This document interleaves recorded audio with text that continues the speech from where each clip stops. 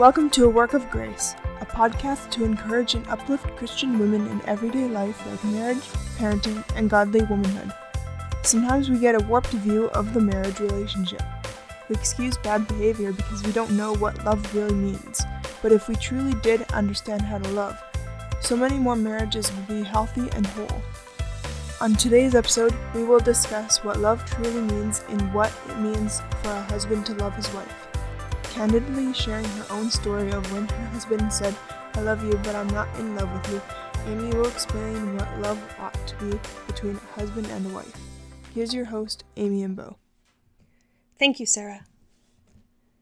We had barely been married a year when he said those terrible, heartbreaking words. I knew something was off in the weeks previous. He wouldn't touch me anymore. He barely spoke to me, at least not the way that he used to. Sleeping in the same bed was like sleeping with a stranger. And forget about any kind of intimacy. It just wasn't happening. I was hurt, lonely, and headed for trouble. We both were. And those words confirmed that what I had been sensing was true. So early in our marriage, neither one of us knew what love meant. And because Marcus wasn't a believer, he certainly had no idea what it means for a husband to love his wife. I gathered the courage and asked my husband what was going on. And he responded with, "I love you, but I'm not in love with you." Nice, hey? Just what a new bride wants to hear. And this is what I call Hollywood love, the fluff we see in movies. And it's crap. It really is. It's love based on feelings. Fickle feelings. It isn't true love. Well, obviously things worked out since we are happily married and we're working on year 22. Those early years were still rough and painful. It wasn't until I received a lot of healing from the Lord and Marcus coming to faith in Jesus that our marriage got better. And my husband will be the first to tell others that he had no idea what it meant to love his wife before he was a believer. This is a different kind of love, not a worldly love or how the secular world views love. This is a supernatural love from heaven. So let's see what it means for a husband to love his wife by looking at Scripture. So what is love? Ephesians 5:25 says, "Husbands, love your wives, just as Christ also loved the church and gave himself to her." And so that Scripture verse, it talks about how the husband is to love his wife. But sometimes we need to dig deeper in order to really get the gist of a verse. In our culture, we have just one word for love. It's just love. Sure, we can whip out the thesaurus and find several synonyms, but they all basically mean the same general all-encompassing thing. There are, however, 4 and actually even 5 different words for love in Greek, and each has its own specific meaning. So first we have storge, which is an affection like the parents and children have for each other. It's a family bond. The second is philia, which is a love between friends, or phileo, so a brotherly love or a friendship love. Then there's eros, which is a passionate love, an intimate love, and that has to do with sexual desire. Another one that I recently discovered is epithumia or thumos, and this is where we get our word thermos from, and that one is about passion and emotion. And then finally, there is agape love, which is God's supernatural love. This is a totally non-emotion-based love. And the word that Paul uses for love in this verse in Ephesians is agape. So he's not saying storge, he's not saying philia, he's not saying eros, and he's not saying thumos. He's saying agape. So husbands, agape your wives. And so Paul assumes that a husband and wife already feel phileo and eros in their marriage and thumos. Otherwise, why would they even bother getting married if they didn't have those feelings already? So note that I said feel or feelings because these versions of love are just that. They're feelings. Now, agape love is a decision for higher love. It's a choice to love. 1 Corinthians 13, verses 4-8, that gives us a definition of love. And it's a very clear picture of what love is supposed to be. Love is patient. Love is kind. It does not envy. It does not boast. It is not proud. It does not dishonor others. It is not self-seeking. It is not easily angered. It keeps no record of wrongs.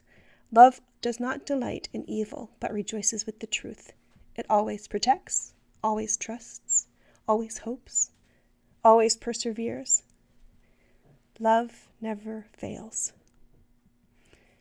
Now, instead of using the word love in that verse, I'm going to put my name in it. And I hope that after this podcast, you will do the same. This exercise is very eye-opening. So put your name in it. I'm going to put mine in it and see if it fits. Amy is patient. Amy is kind. Amy does not envy. Amy does not boast, and she is not proud. She does not dishonor others. Amy is not self-seeking.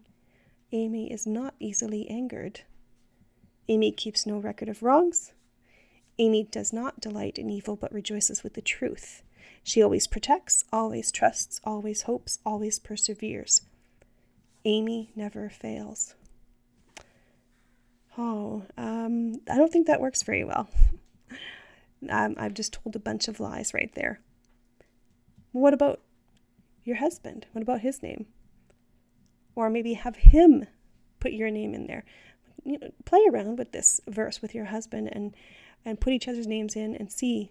It's very convicting, and this isn't supposed to be bringing you shame, but it's just supposed to convict and say, hey, here's some areas we need to work on. Okay? And then after you're done that, after you're done putting your name in there and your husband's name in there, then I want you to replace the word love with the name of Jesus. It makes a whole difference. Jesus is patient. Jesus is kind. Jesus does not envy. And we can continue on with that whole verse, and then at the end, Jesus never fails. And that is truth right there. So doing that kind of an exercise, it ought to make you want to love like that, to love your husband that way. That's a healthy love. That's what agape love is. And this is the love a husband should have for his wife, and vice versa. It's the love that we need to be having for each other. So Paul is saying that to truly love your wife as Jesus loves the church, there is a decision that is made in addition to the heart. You see, it is love so great that it can be given to the unlovable or unappealing. Agape love gives and loves because it wants to. It does not demand or expect repayment from the love given. It gives because it loves. It does not love in order to receive. I love those ways that agape love is explained. Paul is encouraging husbands to go beyond kindness and compassion by choosing austerity and consideration for their wives. So basically, a complete act of selflessness. Christ has a self-sacrificial love for the church, and husbands are to have the same kind of love, self-sacrificial. And wives are to have that same kind of love as well. So what about submission? Oh, God gave husbands and wives these commands for marriage for a reason. They balance each other out. They complement each other. When one is out of balance, or both are out of balance, trouble ensues. Husbands may abuse their headship, creating an oppressive environment instead of a holy and freeing relationship. And wives end up becoming controlling and cold. When a husband loves his wife the way that he ought to, she will have no problem with godly submission. I mean, in general. Sometimes it's difficult when I want to go shopping and Marcus says no. That can be hard. But I do strive to submit to him because I am commanded to, for one. But he sure makes it easy for me to submit. Very easy. So what can I do to encourage agape love? That is a really good question. And maybe you're wondering what you can do as a wife to encourage agape love in your marriage. Well, there's a few things. But first, let me say something you can't do or try to do. And that's control your husband.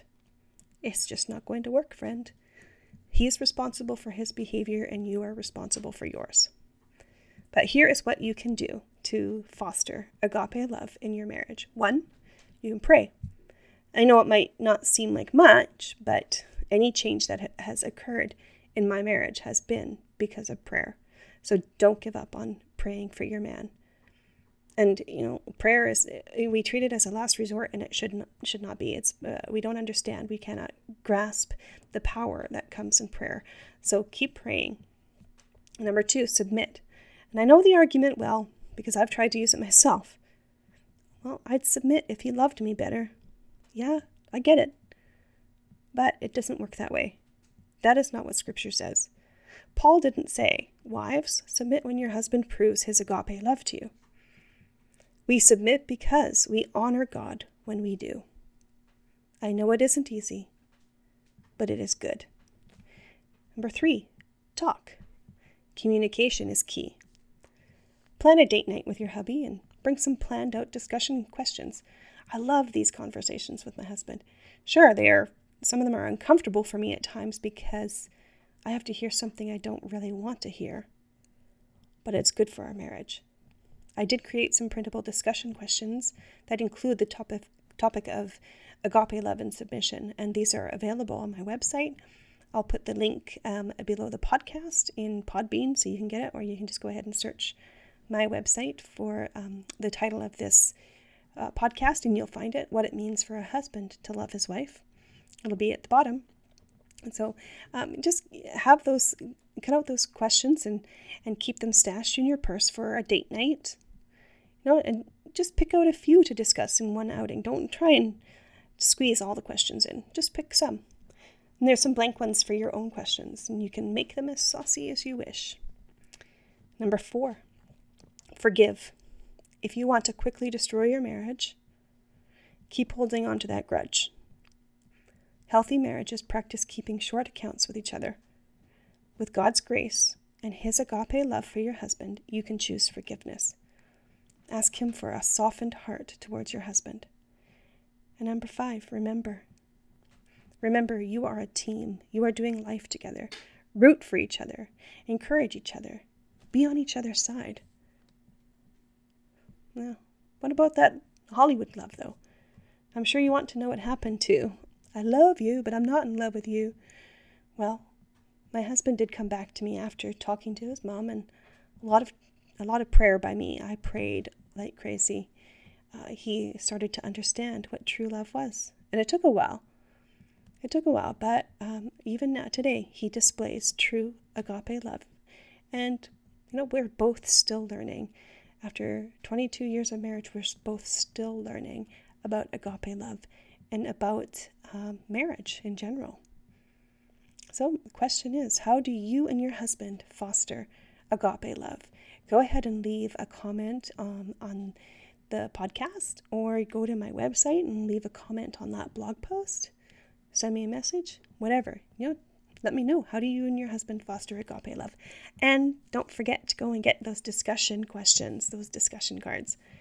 Thanks for listening to this podcast, What It Means for a Husband to Love His Wife. You can read the blog post of this podcast at amyimbo.com. Just click the link below the podcast in Podbean. You can also find me on various social media using the links on my site.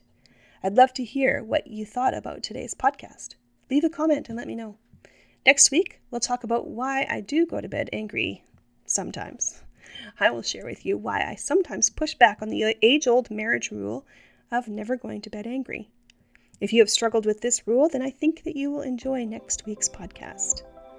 Thanks for joining us this week on A Work of Grace. Make sure to visit our website, amyimbo.com, or A Work of Grace. You can subscribe to this podcast on Podbean or download from either Podbean, Google Play Music, or iTunes. While you're at it, if you found value in this show, we'd appreciate you sharing it on social media. Just click share below the podcast. Be sure to tune in next week for our next episode. In the meantime, remember, you are rescued, redeemed, restored.